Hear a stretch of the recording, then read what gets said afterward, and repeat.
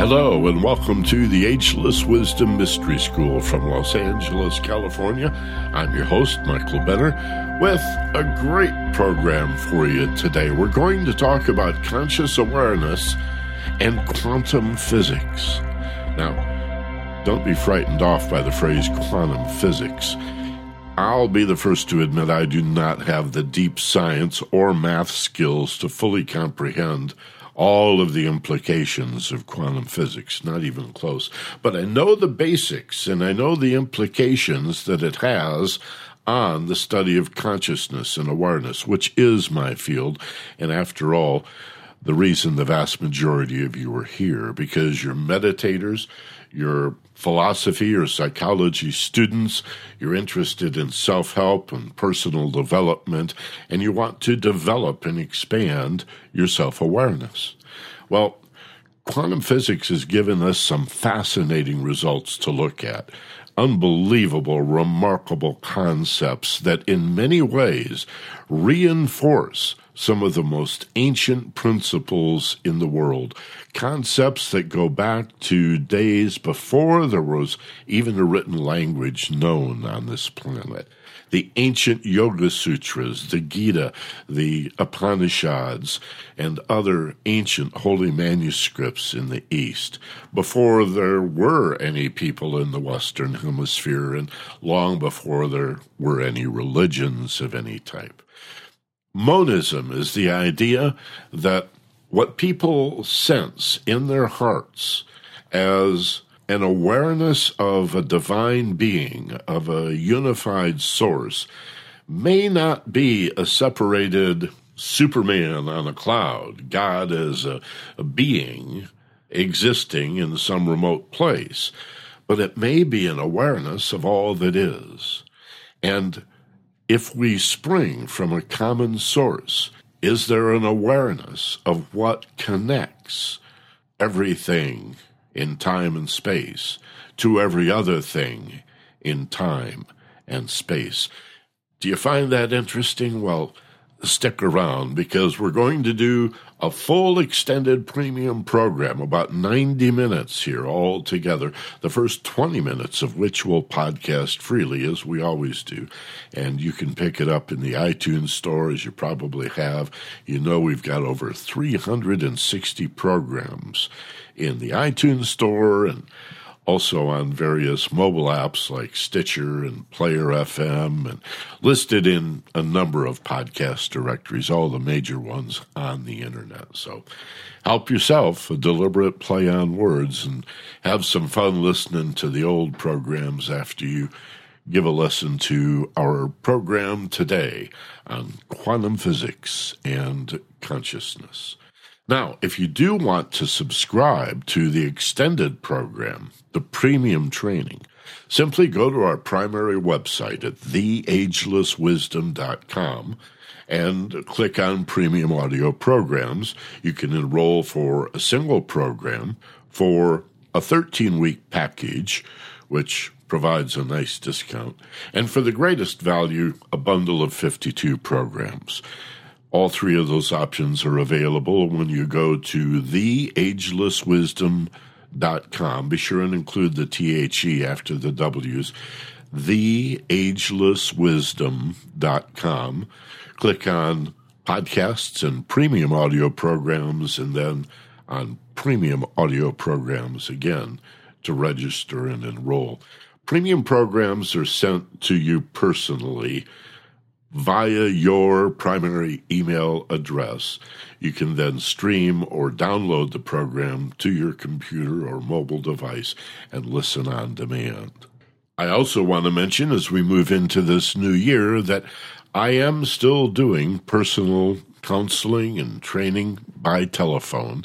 I even pay for the telephone call and have clients and students all over the world that I talk to, sometimes just once or twice, sometimes ongoing. It's all up to you how we schedule it, how we package it. The first one's free, an intake session of about 20 minutes. Again, I'll pay for the call. Give me a ring here in Los Angeles any time of the day or night, 818-569-3017.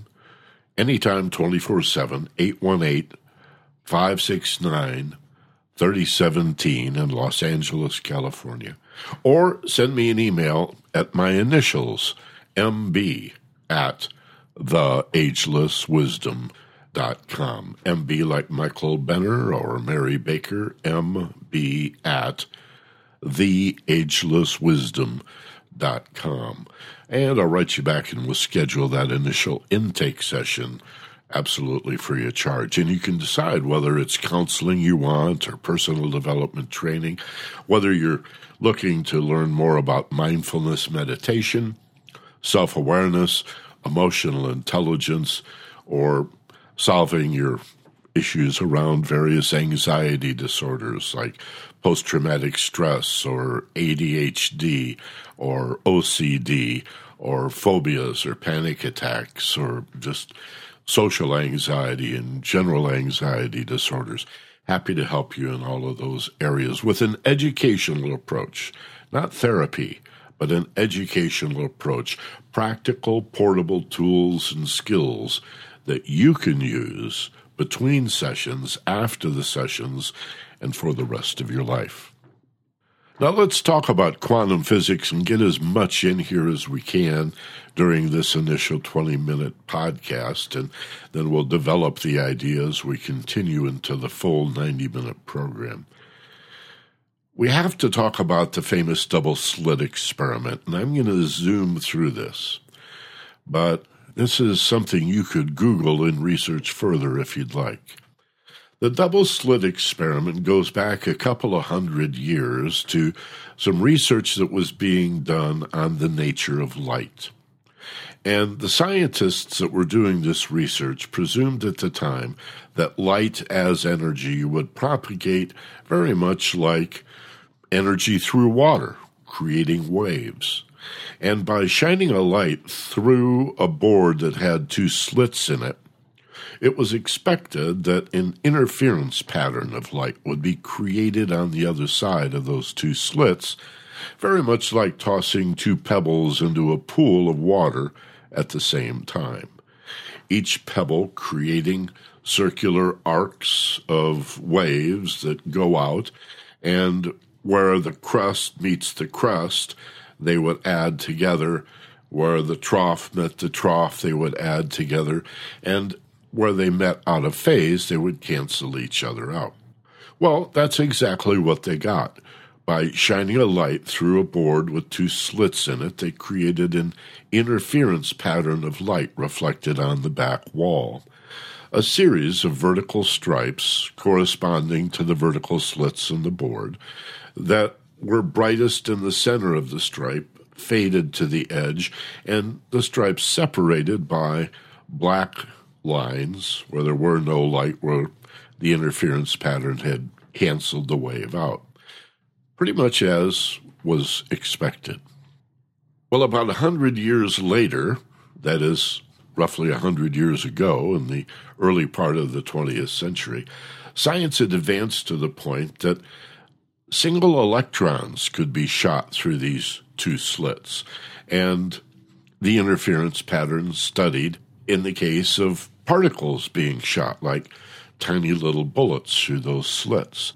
But this time, scientists expected that because electrons are like little tiny marbles, little bullets, little particles of matter, that instead of an interference pattern of stripes all across the back wall, they would get simply two vertical lines that would mirror the two vertical slits in the board.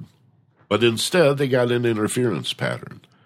And this was baffling because how could particles shot one at a time, one electron after another, go through both slits and interfere and cancel out? In other words, these electrons, these little particles of matter, were behaving as if they were energy and creating the same kind of interference pattern that we would see with waves of light or waves of energy moving through water.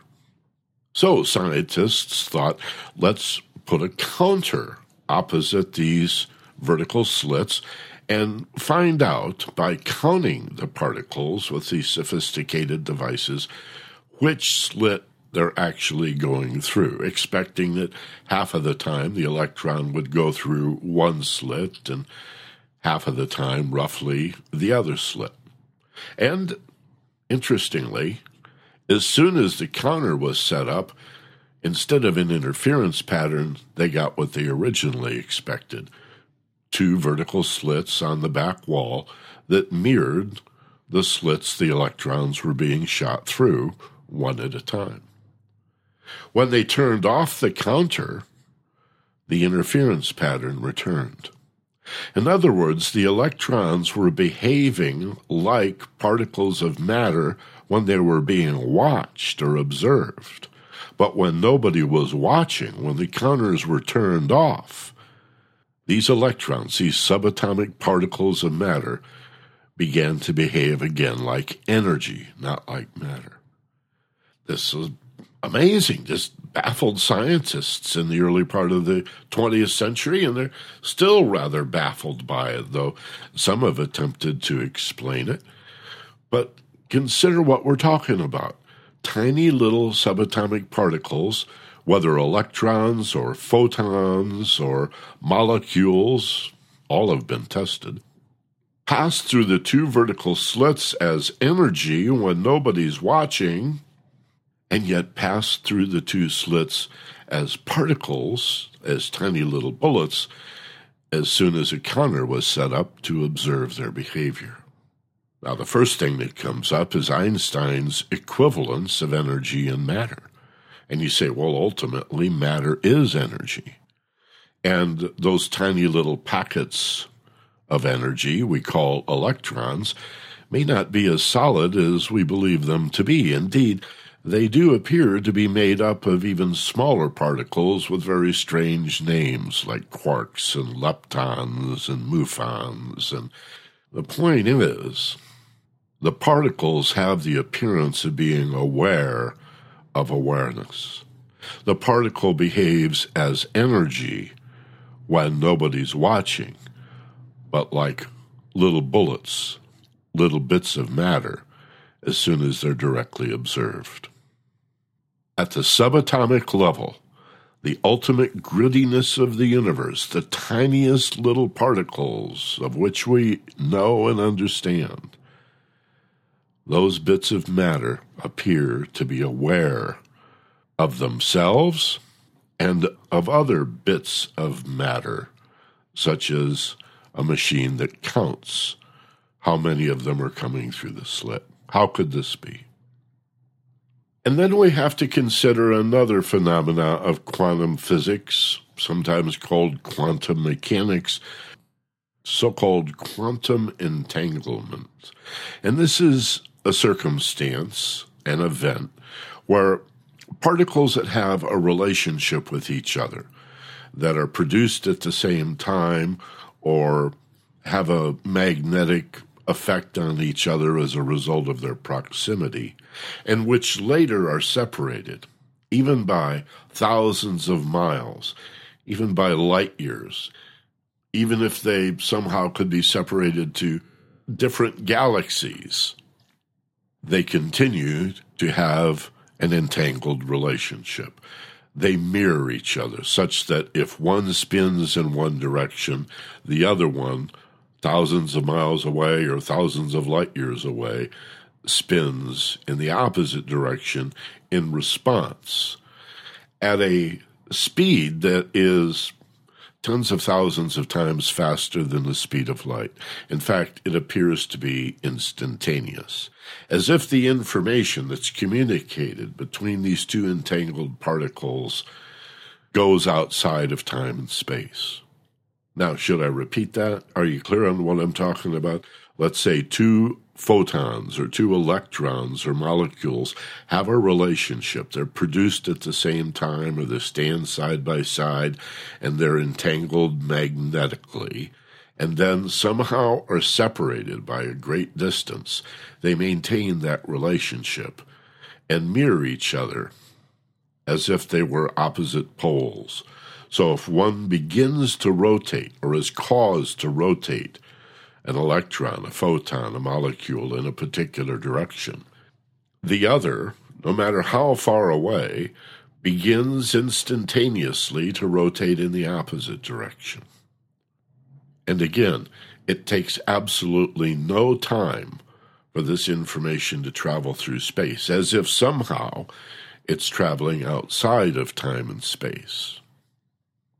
Now, these two phenomena alone, the results of the dual slit experiment, where tiny subatomic particles behave like energy when they're not observed and behave like matter when you put a machine on them to actually count their presence. And secondly, this quantum entanglement that defies all the rules of the time-space continuum. It's as if awareness is the common link. If in the first experiment the particle is aware of itself and aware of other particles and aware of whether it's being observed, and in the case of the quantum entanglement, the particles, even when separated by enormous distances, have this instantaneous rapport where they mirror and reflect the behavior of each other. Something is connecting them. Something is unifying them. Somehow they're plugged into some common source. And when we turn and look at the ancient mysticism of the East, the idea known essentially as monism, it is suggested from the beginning of time by these great philosophers and theologians that all that is, physical and non-physical, the universe of matter and the greater substantial universe of energy, is immersed, permeated by awareness itself, as if there is a grand ocean of cosmic awareness. Said simply, every point, whether it's a particle of matter or a magnetic field of energy, every point in time and space appears to be immersed, permeated by a grand cosmic ocean of awareness, consciousness, sentience. But most of these particles are not aware on a conscious level. We, as human beings, are not aware on a conscious level to a large degree. I just got back from the mall. It's Christmas time. I'm doing some errands, doing some Christmas shopping. What I find most remarkable is not how many people are shopping, but how unconscious and how unaware they are. How many of my neighbors seem to be sleepwalking through life, riding an escalator up a floor, taking one step off and standing there without any awareness that there are other people behind them coming.